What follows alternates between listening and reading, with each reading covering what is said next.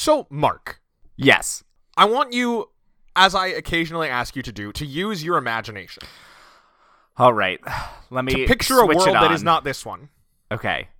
I'm picturing early Victorian England. Okay. And what I want you to do is imagine that you are a man who walks with the animals. Talks with the animals. In fact, grunts and squeaks and squawks with the animals.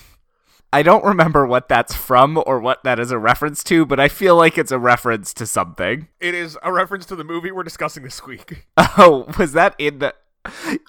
As you can tell, I paid a lot of very close attention to this movie I watched 3 hours ago. As I am quoting the breakout hit song of the movie. I hated it. Anyway, I need you to imagine that you are a man who walks with the animals, talks with the animals, grunts and squeaks and squawks with the animals. If that were the case, Okay. which animal language would you prioritize being able to speak? So, I've been thinking. There's one animal that I think would be most useful, but I hate them. And then there's one animal that I think would be amazing, but I feel like it's less useful. So, the useful one, pigeons. They're everywhere. They can fly. They would be helpful for scouting out for schemes and capers.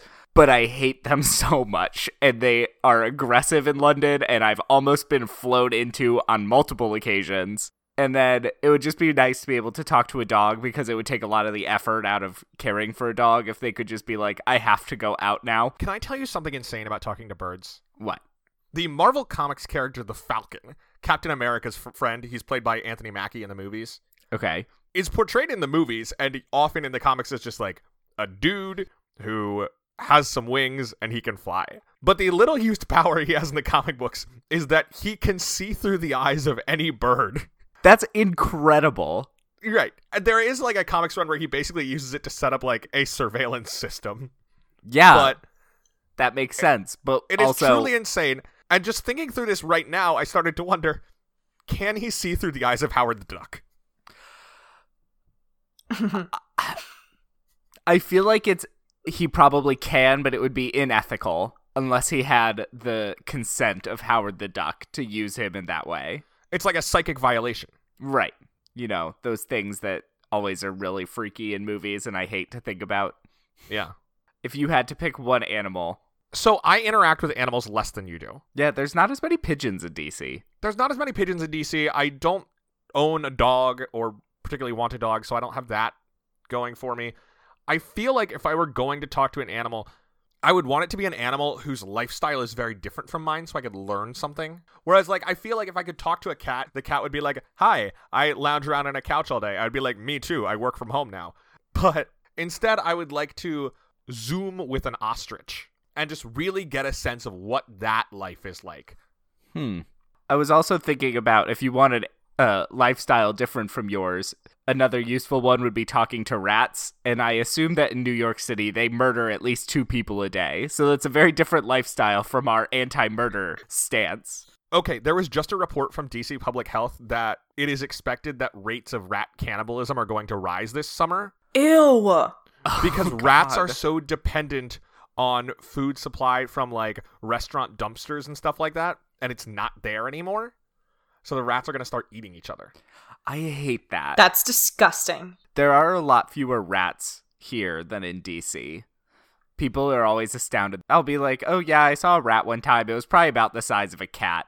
And they're just like, what the are you talking about? How dare you? I'm just like, yeah, they get fairly large in DC. They could probably but kill that's you. classic American megafauna. Like, you go back to the 18th century, the whole thing is about the Americas have all these enormous creatures. Like the moose and the rats that eat so much shit, including other rats, that they grow to unusual size, you could say. By the way, speaking of rodents of unusual size, as we're recording this, The Princess Bride just went on Disney Plus, and I would like to formally register my objection that I had to rent this movie because for some reason Fox's 1967 adaptation of Dr. Dolittle is not available on Disney Plus. I was extremely grateful for Stars Encore, which is a channel that Ooh. I assume my parents don't know they subscribe to, but it was available to me through them, so I did not have to spend money on it. Anyway, Anyway, Fiona, which animal would you speak to?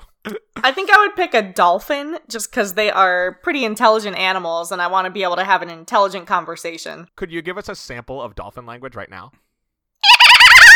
That was That's pretty good. pretty good. I'm Thank actually you. pretty impressed. Ooh, I- another one would be octopuses, so that when they inevitably take over human society, being able to communicate with our new overlords would be helpful. Yeah, they're pretty smart too. Do you know about the octopus LSD study? No. Wait, I think I I've tell my heard of students that. about this in psychology because I think it's amazing. This was like 2 years ago in the New York Times. Some psychologists, biologists did a study with octopi. Octopi are very solitary creatures. They don't like hanging around other octopi. This is our sole advantage in terms of their eventual attack on us. And what they did was they put an octopus in a tank and it could like get to 2 other tanks from there. And in one of them there was like a puzzle or something, and in the other one there was a second octopus. And the octopuses pretty much invariably chose to go to the one with the puzzle, unless you gave the octopus LSD first, in which case they would go to the other octopus and hug it. So we cannot release LSD into our oceans. Correct. That will be the end of society. The plot of Dr. Dolittle 2 is him trying to stop that, I assume. Probably. If they make a Dolittle 2 because Dolittle wins Best Picture by default, I will be very annoyed. We should start the episode talk about our history with Dolittle, but I will alert you, Mark. We have been rescued. The Academy has said that for this year only, movies that were supposed to be released theatrically and instead came out on demand are still eligible for awards. Thank goodness. Thank God. So Trolls World Tour is going to be okay. Oh, I was so worried that they would not get the Academy Awards they deserve. Anyway, For Best International Feature Film because it's a world tour.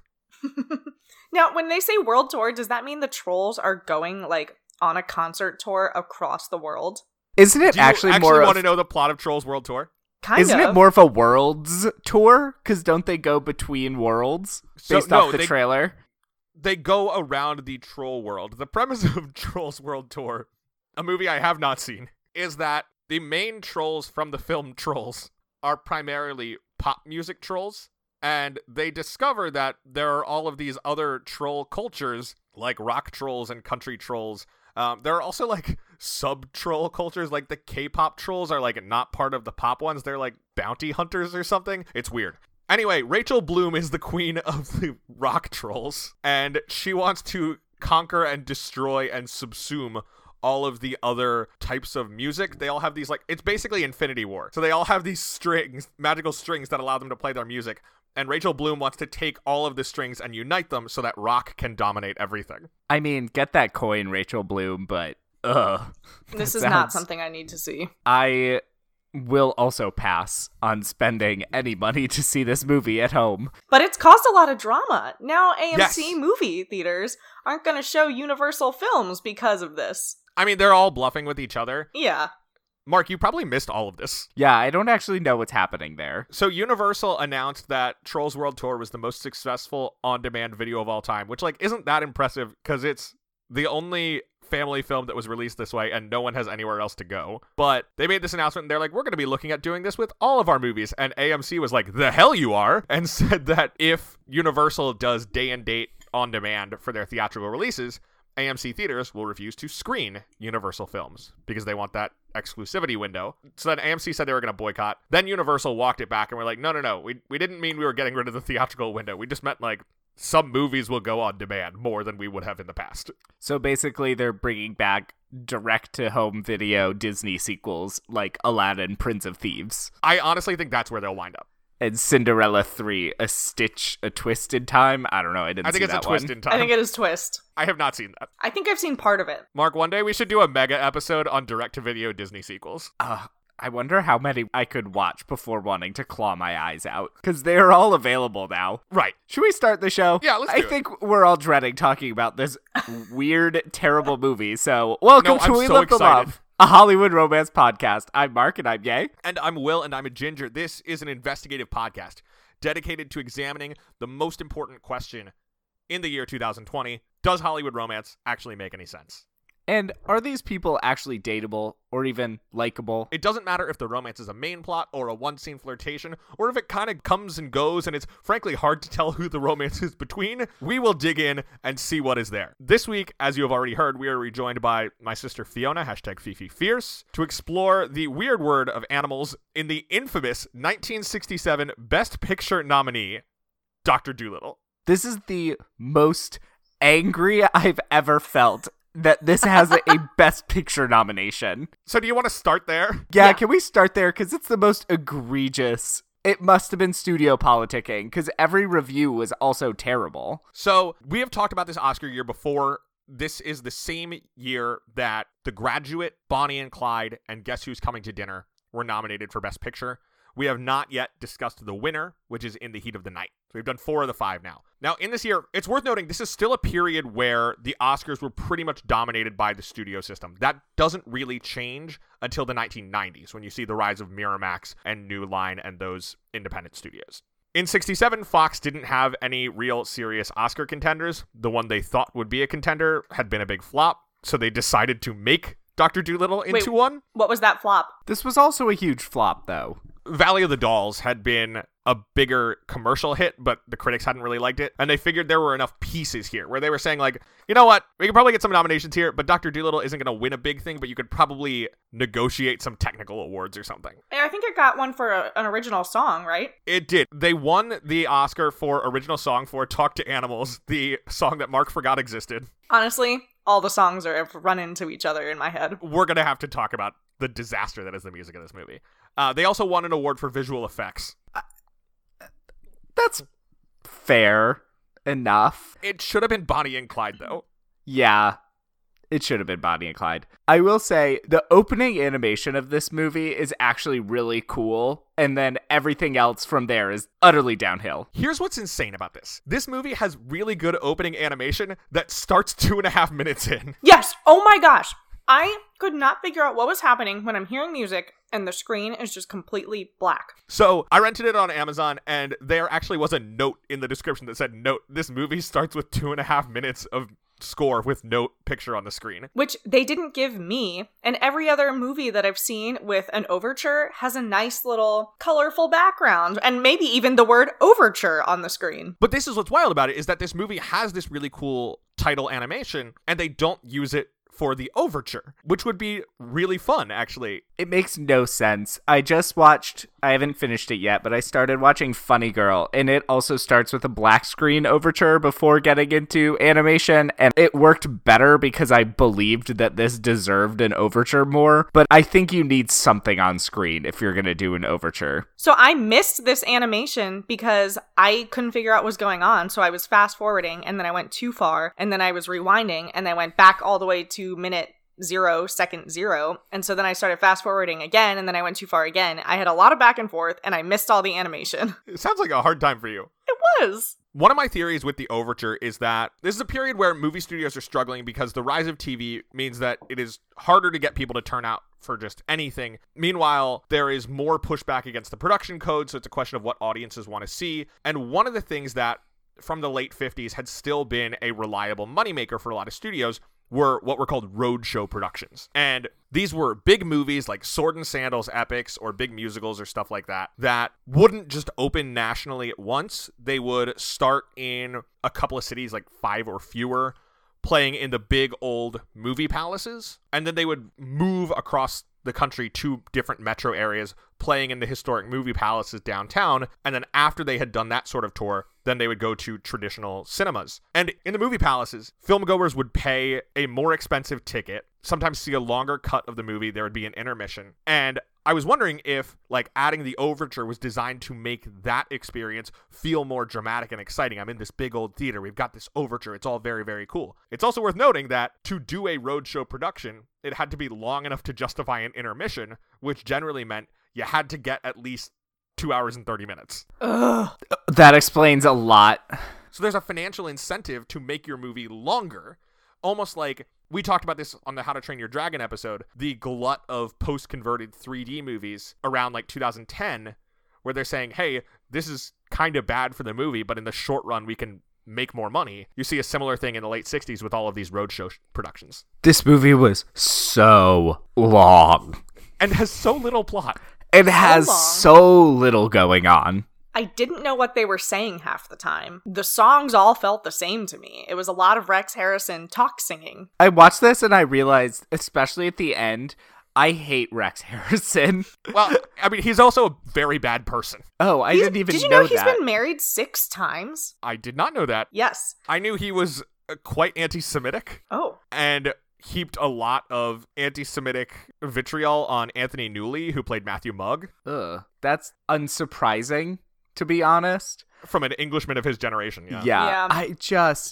He's not good. He's not really good in My Fair Lady 2, which is the only other big Rex Harrison movie I've seen. He does his stupid talk singing and always gets a woman that's way out of his league, and I hate it. So Who's Harrison, also much younger than he is. much. So Harrison is like part of how the movie got made, and we'll talk more about that in a bit. But he was brought on originally because he had been in Camelot, and there was a sense that by the point they were starting to put this movie into development, that he was kind of a star on the wane. So he was like a big name that you could get cheap, and they convinced him to do it by telling him that Alan J. Lerner, who wrote the music for Camelot, was doing the music for Dr. Dolittle.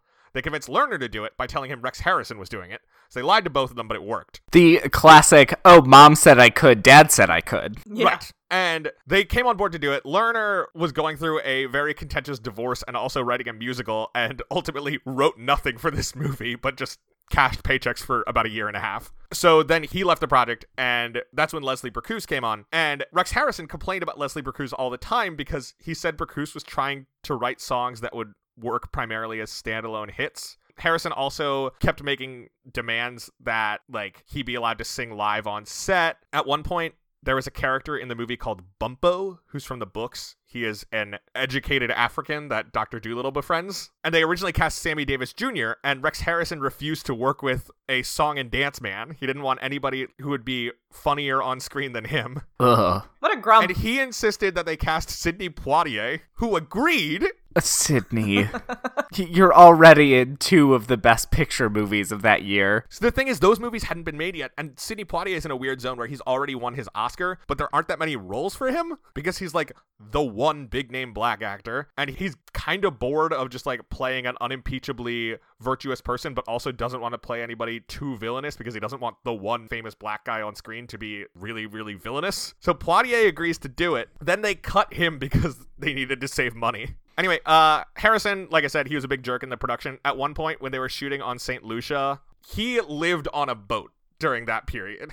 And at one point, they were shooting a scene he wasn't in, and he sailed his boat into the shot and refused to move for 2 hours. Why? What? Why? That just makes no sense. Correct. Did he say why? No. Actually, when he was complaining about Leslie Bricusse, the songwriter, he actually forced Arthur Jacobs, the producer, to secretly hire a second songwriting team to write alternate music, but that stuff was even worse. It just hit me that he probably especially did not like the idea of Sammy Davis Jr., who was both black and Jewish, which I doubt Rex Harrison was a fan of. Oh, I'm sure. I didn't find any accounts of Rex Harrison being particularly racist to the black people involved in the production, but I did find reports of some of his entourage being explicitly racist to the black people in the production. Yeah, that doesn't surprise me. The guy who plays Matthew Mugg is also, like, he's not great, but he's better than Rex Harrison, at least. So that is Anthony Newley, who was Leslie Bricusse's comedy and songwriting partner. So he was, like, doing comedy stage shows and writing songs. He and Bricusse wrote the theme song for Goldfinger. They also, I think, wrote Feelin' Good by Nina Simone, which is just insane. Yeah, they had a bunch of hits. They got nominated for an Oscar for the score for Willy Wonka and the Chocolate Factory. So they must have just truly also hated this movie then, because they are not turning in stellar work. No, they really wanted it to be good, and they, like, wore themselves out trying to make it good.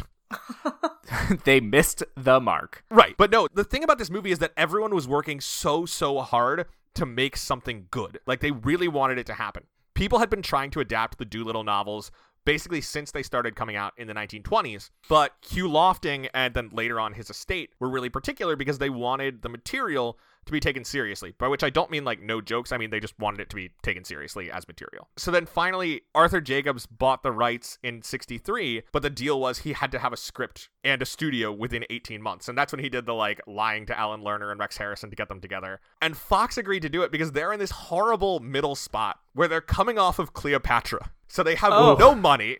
Oh, Wow. And they desperately need a hit. Like, they have just had this disaster that spiraled way over budget, and they're in a real trouble. The other problem is that while this movie was in early development, The Sound of Music, Mary Poppins, and My Fair Lady all come out in a 12-month window. What a year. So what that means is Quite a that year now for everyone's like, Janders. wait a minute, musicals are huge business. So the way to make a giant hit is to make a musical that the entire family can go to. And so that's when Fox is like, all right, Dr. Dolittle, like, you're going to be our next big musical. You're going to be the next anchor of this studio. That also is what turns Rex Harrison from kind of a has-been into a big star again, which means that he is then able to be more demanding on this production. You know what? Go ahead. I think you had more to say. Well, I was just going to say that by the time the movie was done, its budget had spiraled to $17 million, which is staggeringly expensive for the time. It was one of the most expensive movies Fox had ever made, and it cost more than the other 4 Best Picture nominees combined. Oh my god. Oh, wow. The problem is, none of the songs are catchy. You can't sing along to them. You can't be like walking around and sing a song the way you can A Spoonful of Sugar. The one song that maybe you could is that one, I've never seen anything like it. The one where they show them the two-headed llama animal. I'm sorry, the Push Me Pull You? The Push Me Pull You.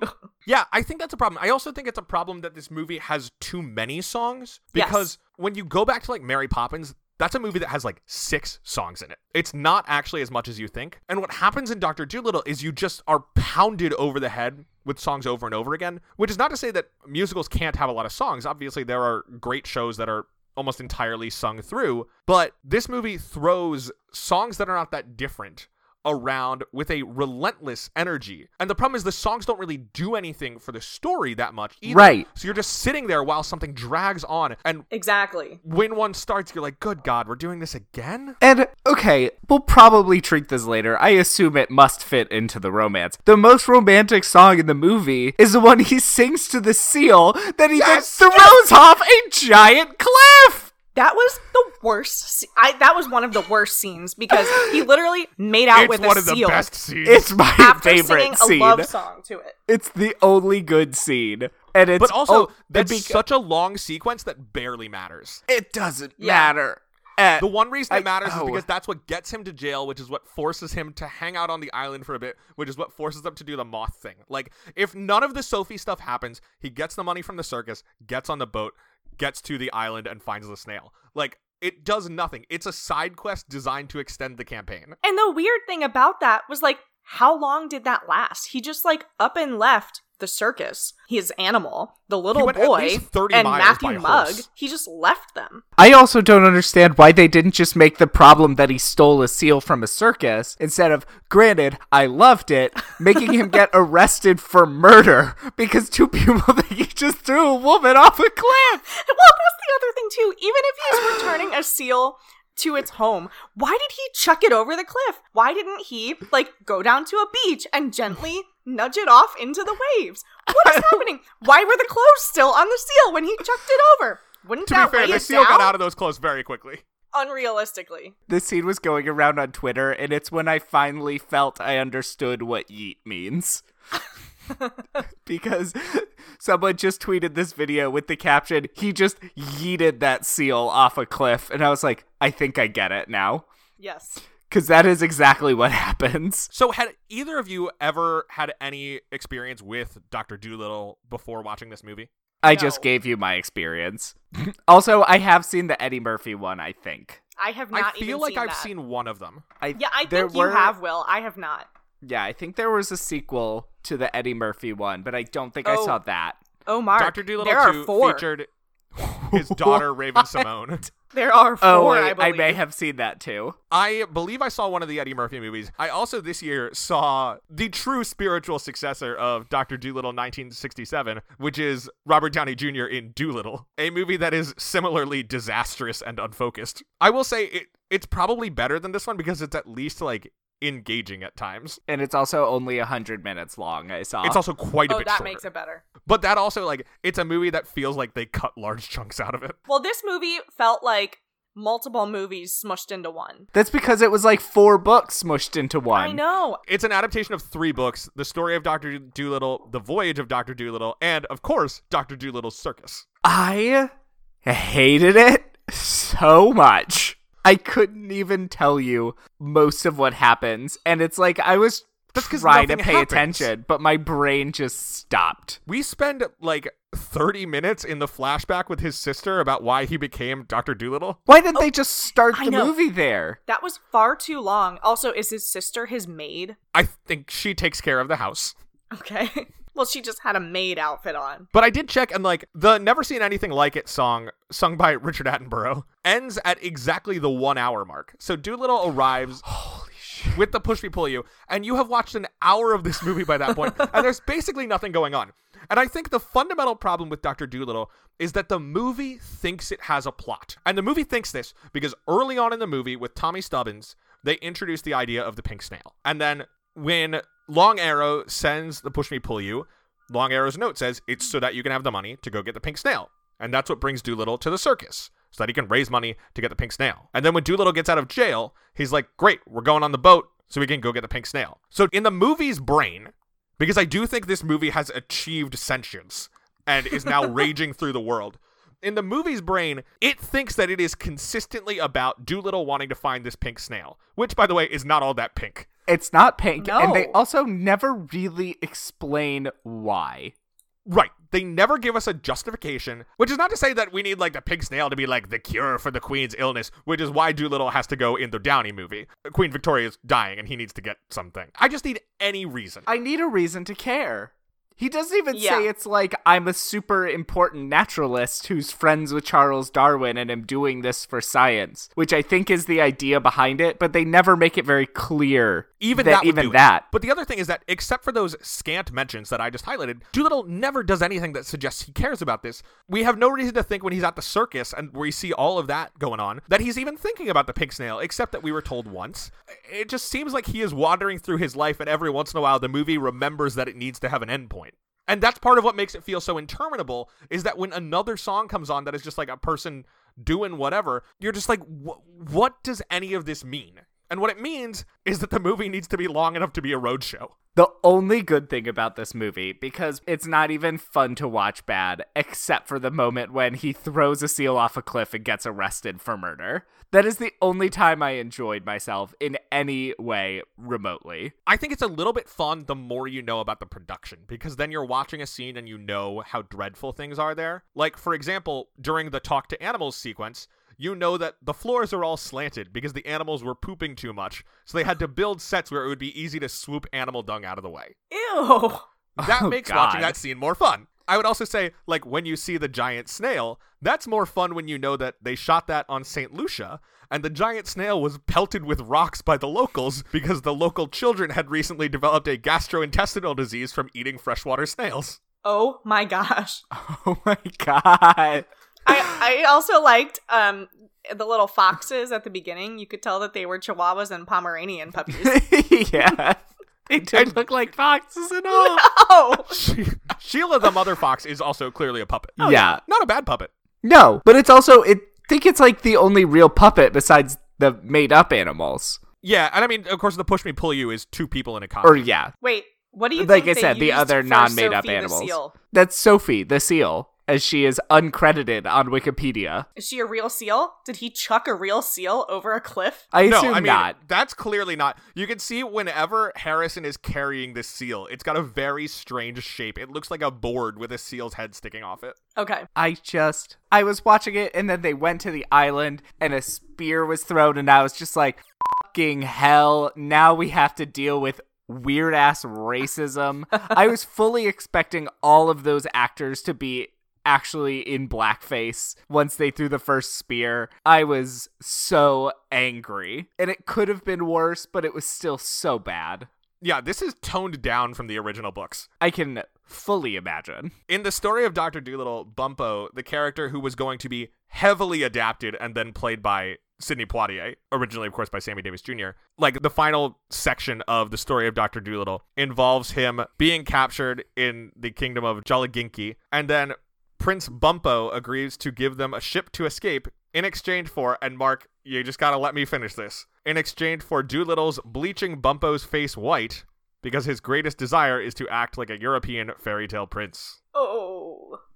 Just end the episode. I can't talk about this anymore. I'm so mad. If you grew up on Doolittle books and this seems unfamiliar, that's because in the 80s they released de-racist versions. Thank goodness. But also, I'm sure there's more that they did not erase, like subtle undertones. Probably. I don't know what all changes they made, but I know that they made those changes. Ugh. Ugh. That's so bad. Thank God they had the smarts not to put that in there. I guess the same year that Guess Who's Coming to Dinner came out, at least there was some conversation around race that would prevent that kind of thing. Yeah. It is actually worth noting that the release of the movie brought a lot of attention to the racist contents of the original books and got a bunch of those books taken out of schools. So, like, this movie got Doolittle canceled. Wow. Good.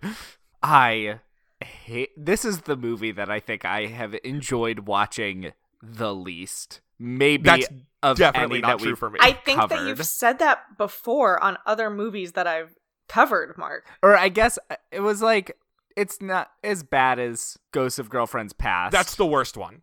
That's still the worst one. But there was just so little redeeming quality. Howard the Duck, terrible. Still enjoyed it more than Howard the this. Duck is interesting, at least. Yeah, the choices it's making are fascinating. See, Fiona, you brought up when we talked about this with you on the show, I think that was for Night Before Christmas, a movie that is similarly incompetent in that it thinks occasionally having someone say they want to do something but make no motion towards that thing counts as having plot direction. Right. But at least that movie didn't have terrible songs. But it was almost as long, wasn't it? Was it? No, I think we just thought it felt long. I know Spirit of Christmas we thought was like 3 hours. I'm gonna check. I think Spirit of Christmas is still maybe the longest movie we've watched. It's a 91 minutes long. Which The is Night like Before 3 Christmas Titanics. is an hour and a half. Yeah, it also felt interminably long. Yeah, but unlike this movie, The Night Before Christmas had the audacity to threaten us with a sequel. Threaten. I mean, this, in a way, Is it not coming? is still threatening us because they made Doolittle movies in the 90s and in 2020. Yeah, but those aren't sequels. No. It's not the same thing. I have a question. Yeah. Yes. In this whole movie, Stubbins is Tommy what? Stubbins, yeah. 8 years old, and his parents are just like, yeah, sure, go off with them. Is he an orphan? Does he have parents? No, he has parents and he has school. Because that's the reason he gets on the snail is he has to be back in time for school to start. So presumably this all just takes place over the summer. So Tommy Stubbins is best friends with the local fishmonger. Who Yes. only sells to cats and dogs. Correct. And by the way, let's remember that Matthew Mugg at one point offered to poison all the cats and dogs in town to get business for Dr. Doolittle. Matthew Mugg is 90% limb as well. So Tommy Stubbins is friends with the local fishmonger, and when he has a duck that flew into a ship's mast, Matthew Mugg is like, oh, take it to my friend the doctor. I will sing a song about my friend the doctor that is not about the doctor at all. It's mostly about Ireland. And Oh, is that what the song was about? I think so. It was mostly Yeah, about it's the like- Irish. Dr. Doolittle's good because he could almost be Irish, but it's also in the most patronizing tone towards Irish people. Like this Well, movie, a bad man who's got Patrick for his patron can't be all that bad. this movie clearly has no respect for the Irish. Well, it's composed by Englishmen. So anyway, so But Tommy yes, back to Stubbins Stubbins. goes to Doolittle's place. And Doolittle's like, yes, of course I can take care of this duck. Oh, by the way, it's raining too hard. You shouldn't go back home. So I will send this bird into the rain, a thing that famously birds are bad at flying in. And the bird will tell your parents. So you have to imagine you're Tommy Stubbins' parents. You live in Puddleby on the Marsh, and a bright blue and yellow parrot flies into your home from a rainstorm and says, your son is okay. He's sleeping at a lunatic's house. He'll be back tomorrow. And then he doesn't come back tomorrow. He instead hangs out with Dr. Doolittle until the start of the school year. So here's another question about that. That night, he and Matthew Mugg eat bacon and sausages at Dr. Doolittle's house. You then find out that Dr. Doolittle is a vegetarian. So where did this bacon and sausage come from? I don't know. I Did don't they kill know. one of his pigs? Where is Victorian era Child Protective Services? Because this kid's parents do not care about him at all. I mean, the alternative is like working in a coal mine. So Yeah, I I'm mean, at impressed least he goes is to in school at all. school. One other thing I really thought was interesting was that Matthew Mugg's pants in this scene blended in almost perfectly with the road. Okay, here's the thing. Matthew Mugg, He dresses pretty well. I He does. loved He his does. giant corduroy coat. Yes. Oh my gosh. I'm into his outfits. I just didn't love the blending with the road, but the rest of it I'm a fan of. Even his little puffy sleeves. I know it's their accent, but it was always disconcerting when they said Polynesia. Not gonna same. lie. It's like, I don't really fault them for it. It's no one's fault, but it still threw me every time they called the parrot Polynesia. Also, It grated on my ears. that parrot was around to see the execution of Charles I, was 199 years old. I don't think anyone knew what Polynesia was back then. So when was she named Polynesia? I mean, I was similarly surprised that somebody made a reference in song to Hawaii, which at the time would have been called by an English person the Sandwich Islands. They did catch Siam, though. Yeah. I did like one of Polynesia's scenes, though, when she's yelling at the horses and the dogs that are supposed to be chasing after Dr. Dolittle, and she's like yelling at them to not follow orders, and they're all spazzing out. She's basically starting the strike. I love that the Yes. animals go on general strike at one point. Labor, rise up, fight the oppressors. Speaking of animals refusing to work, one of the parrots who played Polynesia learned to shout "cut" on set, which caused a lot of problems.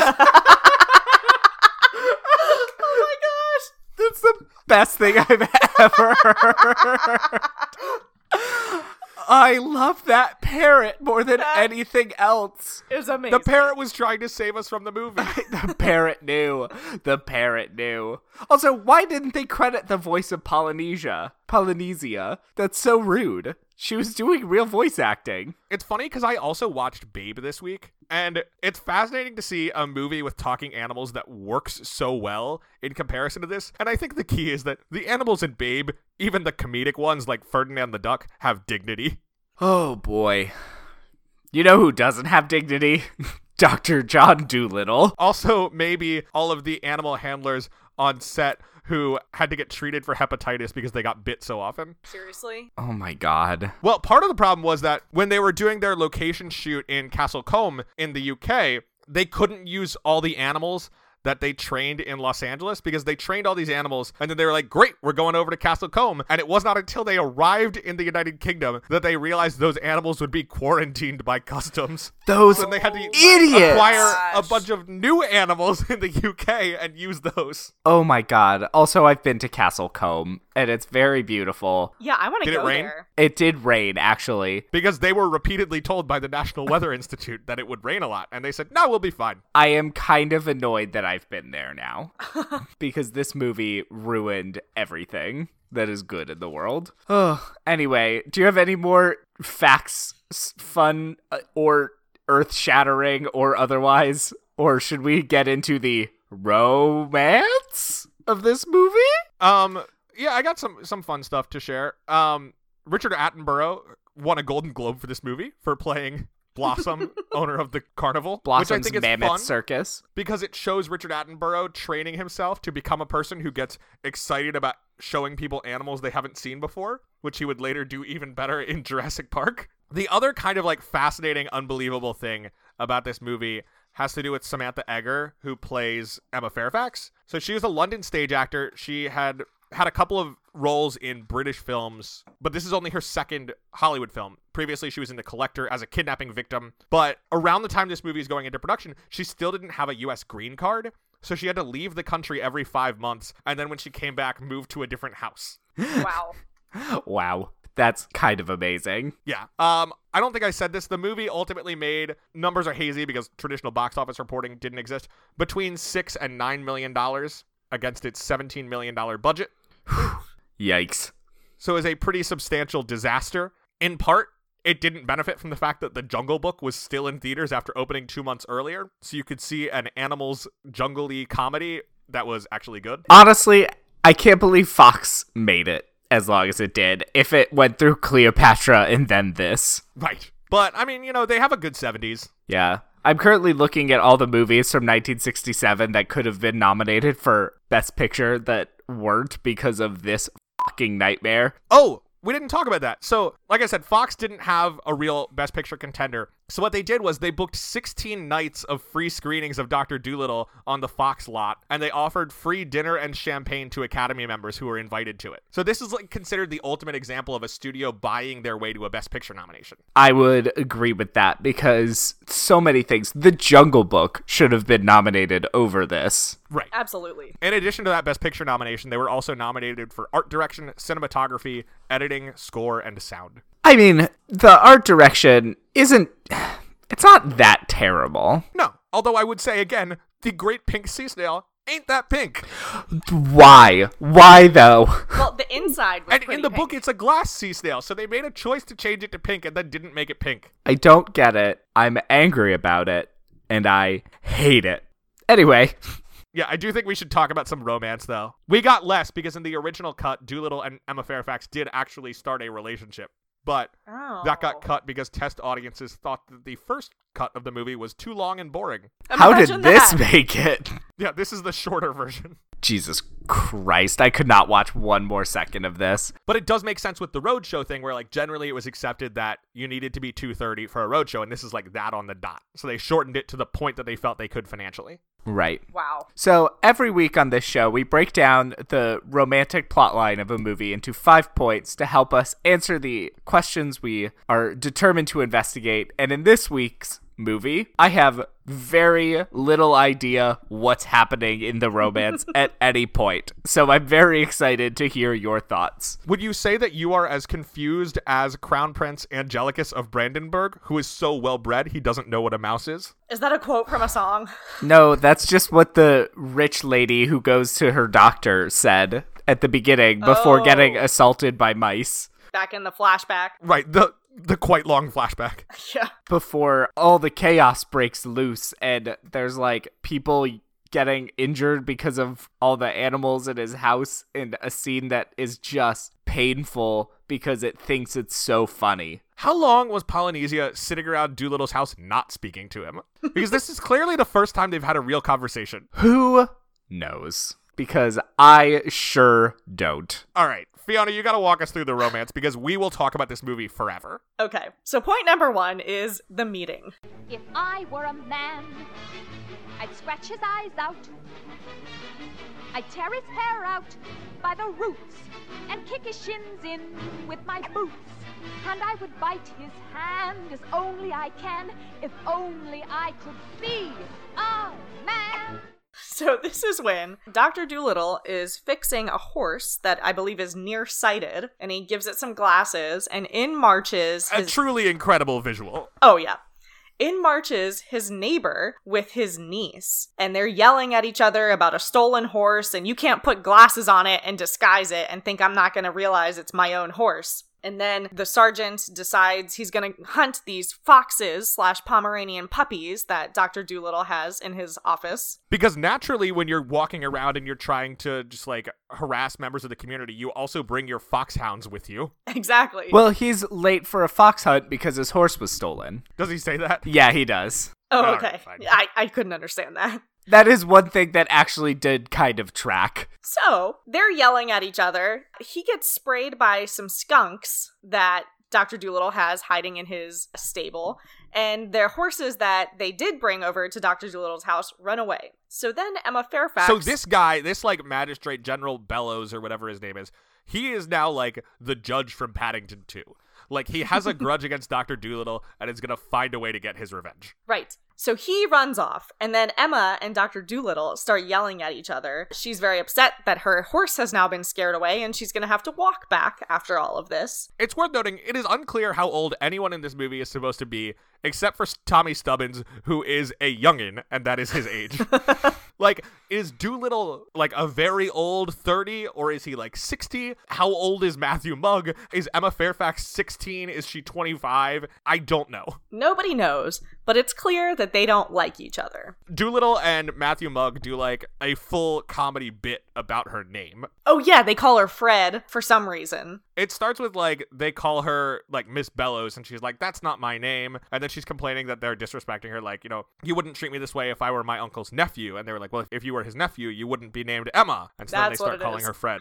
Okay. So then, on her way home, she is so mad, she sings a song, she compares Dr. Dolittle to Attila the Hun, and she That talks was the about... first time that I like groaned when a song started. I was like, again, already? Yeah, exactly. She goes on about how if she were a man, she would attack him. She would scratch out his eyes, but she can't do that because she's a woman. So they get off to a pretty rocky start here in their relationship. And in this period, then, he gets the push me, pull you and brings it to the circus where she goes and she sees the whole production of the circus. Okay, Emma Fairfax, we see her at the circus multiple times, looking grumpy. We know it's different times because she's in different outfits. So she keeps going back to this circus being grumpy. And I'm like, Emma, you can stop. You don't have to do this. I There's think she's nothing working up else the to courage. do, Yeah, Will. there's nothing else to do, and she's working She up can the go hunt courage foxes. to yell at him because she yells at him for being a hypocrite because he claims to care about animal rights, but then he's using them to earn money at the fair. Do we want to do a detour on Emma's outfits? Sure. They're strange. They are absurd. The bonnets are as big as her whole body. Yeah, her best outfit is the white dress and the big white hat, but there are some that are truly absurd. There's one where, like,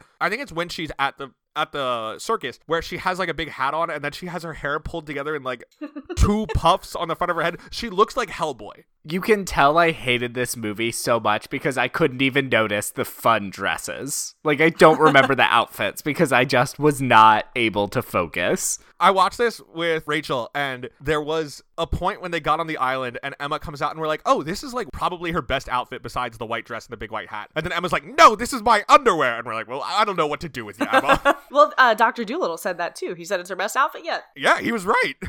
But we'll get to that later. So she hates him. She thinks he's a hypocrite.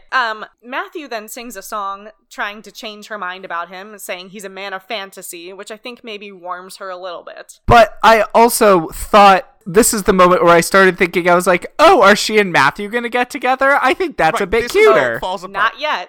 I didn't come to that yet. Here's the thing.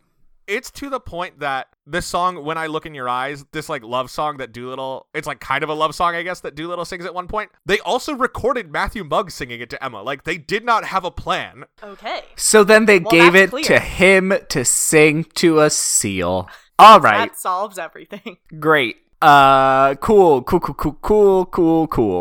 Anyway, is this when she gives Matthew a little kiss at the end? No, not yet. Oh, not yet. No. That's in point 2. Okay. Which we can start now. Point 2, which is the growing interest. After today I shall have bid my fears goodbye. After today I shall have no more tears to cry. I'll learn to live with laughter, to stay after to die.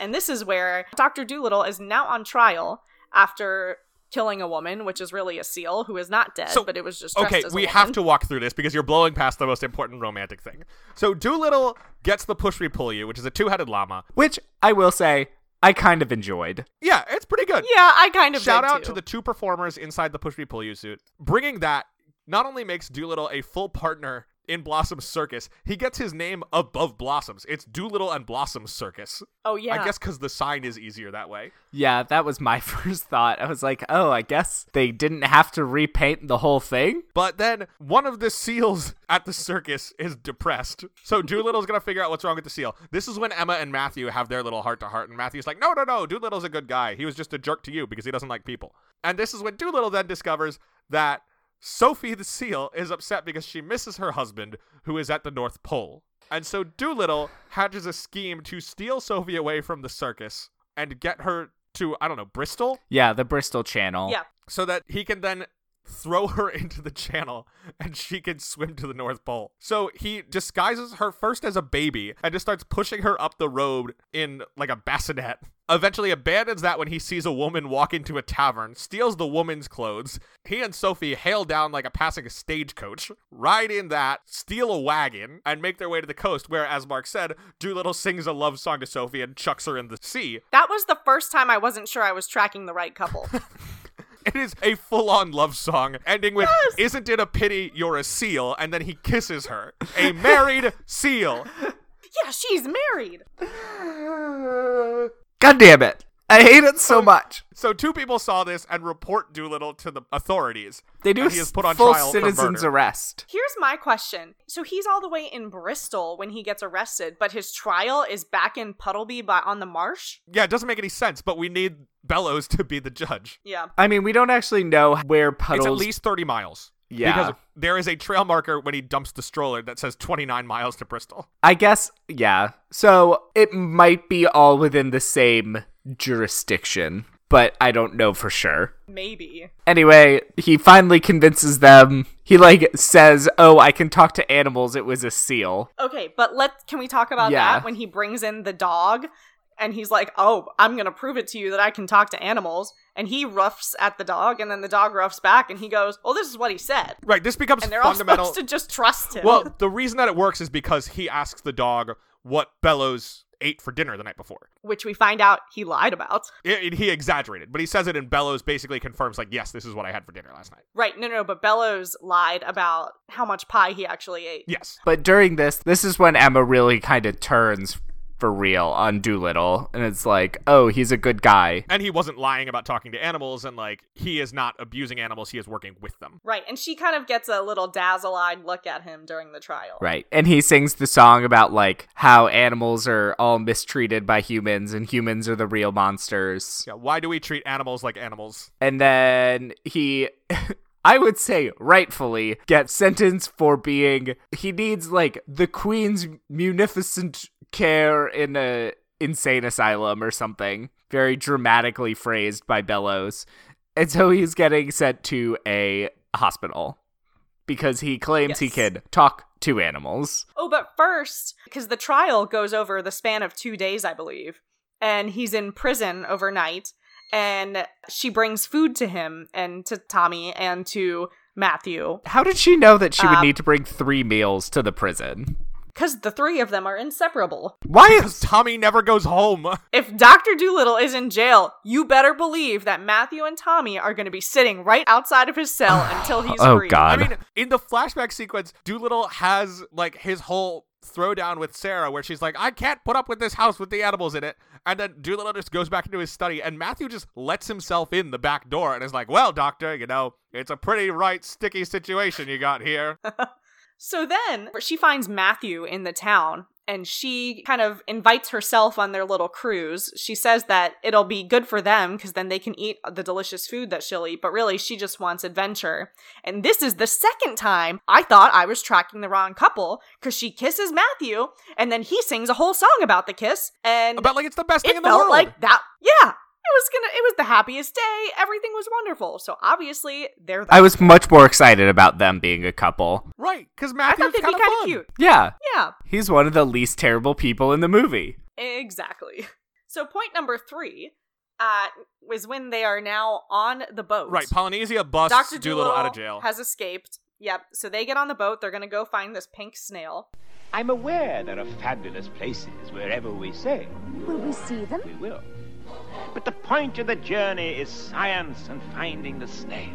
While they're on the boat, now Dr. Doolittle, I don't think he knew that Emma was on the No, boat. No, he did and not. he smells some delicious food, and he's complimenting Matthew on it, and then all of a sudden he discovers that it's Emma's cooking, and she has been on the boat this whole time. Emma brought a lot of dresses on this ship. She did, and they fight over the purpose of their journey. He doesn't really have any idea where the snail could be, so he's just gonna sail the whole world until he finds Whereas, it. Emma has a And she bucket kind- list of where she wants to travel to. Yeah, she wants to go to Monte Carlo. She wants to travel and sightsee and do. I all was these fun fairly- things, and he's on a mission. I was fairly impressed with her list of places, too. She wasn't just like, oh, let's go see, Paris and all the Paris was fancy on the list. places. Yeah, but she was also like, let's go to Bombay and to Cairo and see all the real world. I think this is where Hawaii Yeah. came in. Yeah, this is definitely when they mentioned Hawaii, which did not have that name at the time, according did, to the just not for British. British people. Yeah. So they keep coming back to this argument that a ship is not a place for a woman to be, and so she says, "Okay, treat me like a man, then," which he does. It is And worth he makes noting her that cook. this style of traveling around, it does come from the books.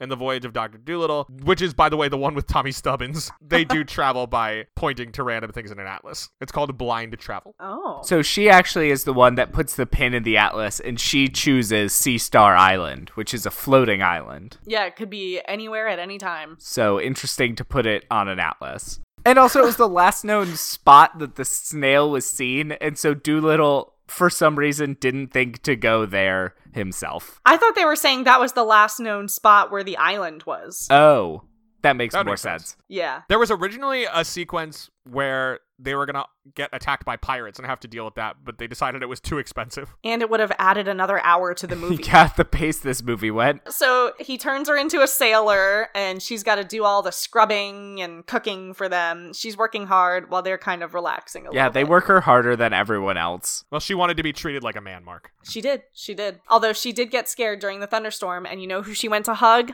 Dr. Dolittle. And that's when I thought, maybe I was right all along, that Dr. Dolittle is the love interest of this movie. Maybe the movie changed its mind. Could be. Okay, so point number 4 is their island life. I think I'm learning something strange and new, but well worth learning.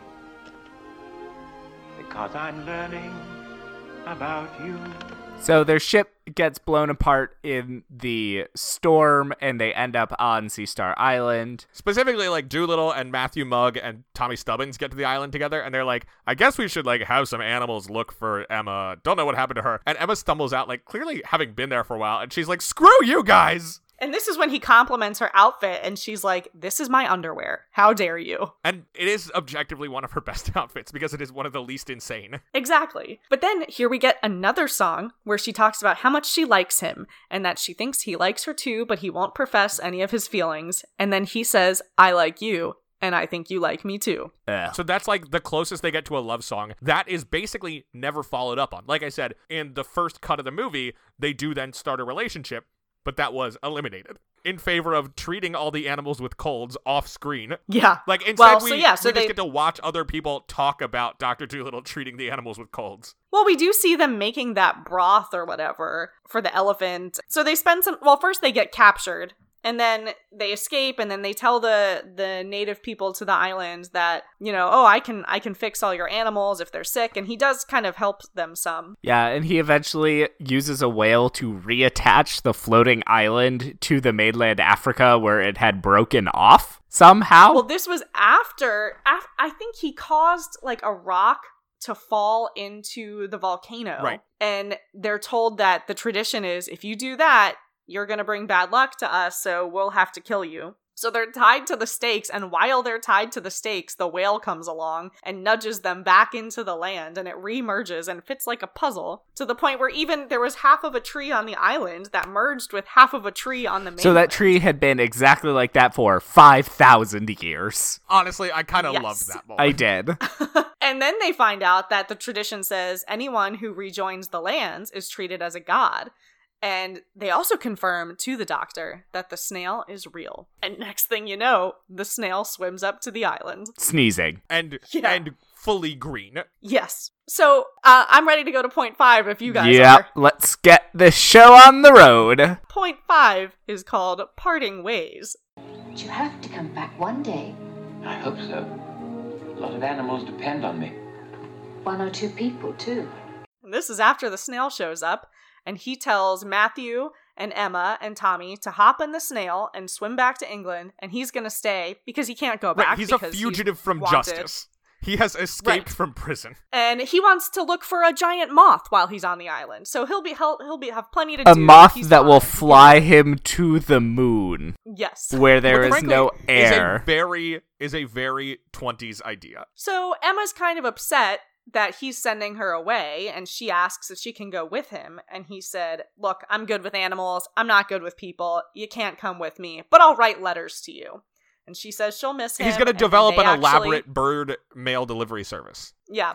They share their first kiss, and then she's crying the whole snail ride home. As Matthew Mugg says, if we drown, it'll be in tears. Matthew Mugg, Yep. by the way, is like noticeably bummed, and it's not clear whether it's because he is put out because Emma is into Doolittle, or whether it's because he's sad that he's leaving Doolittle, or whether it's because he has to live in a snail for an indeterminate amount of time. I think they said 2 weeks. Or it could be all three. Could be all of the above. Yeah. Then we get a surprise where Sophie the seal and her husband show up. Sophie! That's when we learn that all of the animals in England are on strike because of how Dr. Dolittle was treated, and so the people want him back. So he's been issued a full pardon. Yes, he has.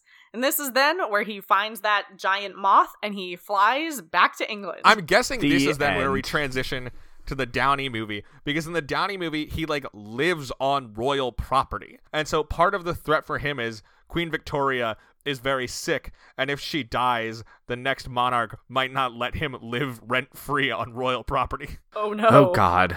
All right. I think we've probably And that given... movie, again, as a reminder, the Downey movie ends with him just shoveling stuff out of the butt of a dragon, including an oversized set of bagpipes that have blocked up the dragon's colon, and that's why it's so cranky.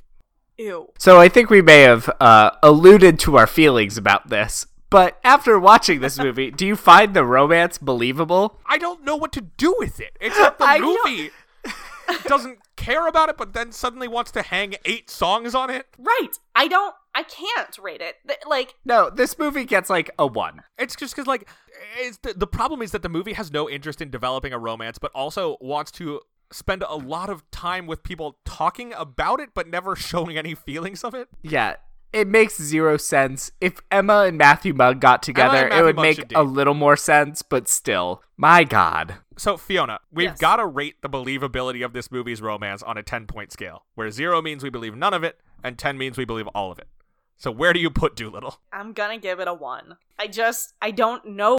I don't know where it's going. There's nothing for me to judge. I don't understand it. I also feel like the character's feelings about it swing so wildly. Like, I don't know when Matthew Mugg is romantically into her versus just, like, being nicer to her. I don't know what makes Emma go from, like, this dude is a real jerk to maybe being in love with him, or maybe she's just, like, really horny, and, like, any man that she's with, she's like, please, I'm living in the be. Victorian era. There is no reason for her to love Dr. Dolittle. Right. So, yeah, it's got to be a 1. There's also, like, a 30-year age gap. Yeah. There's not even enough interaction between them. Right, that's the thing. Do you guys think that Doolittle, Emma, or Matthew Mugg are dateable? Doolittle, hard no. Yeah, agreed. Emma, also a no. Yeah, Emma's Yeah, I would pretty say annoying. Matthew Mugg. He could be. Matthew Yeah, Mugg is He sells also... fish to cats, but he seems fun. I would not. He's like a borderline kidnapper, I think. It's Maybe. weird that his Yeah, best friend maybe. is an 8-year-old. It's that Doc Brown situation. If you guys did have to pick someone in this movie to date, who would you choose? So, frankly, maybe Richard Attenborough. He does seem I fun. was thinking maybe William Shakespeare the 10th. 'Cause Okay, sure. unfortunate Oh. racial politics aside, he's a very capable leader who respects tradition as well as understanding that it might need to change, and is well educated and speaks 9 languages, which is pretty cool. Yeah, Yeah, I did like him. his home seems pretty nice. I might lean Richard Attenborough, who doesn't do anything wrong. He seems like a savvy businessman. And if Doolittle's willing to go along with it, it seems that his circus is not abusive towards animals. True. He's very enthusiastic. He has very similar energy to Fezziwig in Scrooge, which has music also by Leslie Bricusse. Never seen anything like it. Has real December the 25th energy. Yes. Who did you choose, Fiona? I'm gonna go with you and pick William Shakespeare. All right. All right, Mark. This is... Would Doolittle and Emma get together? The first time Right. we've ever had to ask that question. This is my thinking. So Doolittle comes back to the UK. Does he start dating Emma? This is what I think happens. He comes back. She finds out he comes back. Not from him, just from word of mouth through the town. Well, the animals start working again.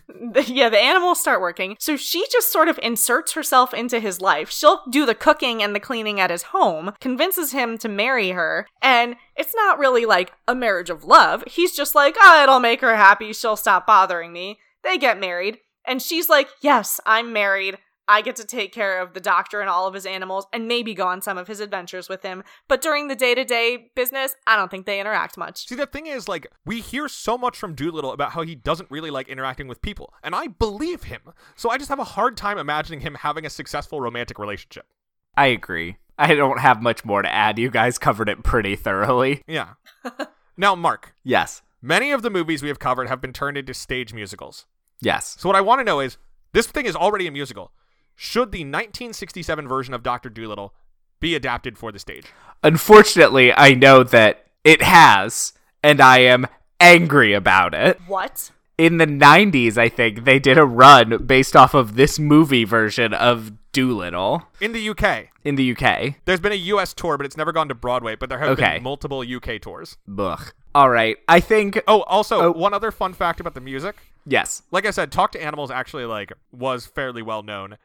And both Sammy Davis Jr. and Bobby Darin recorded full cover albums of all the music from the movie.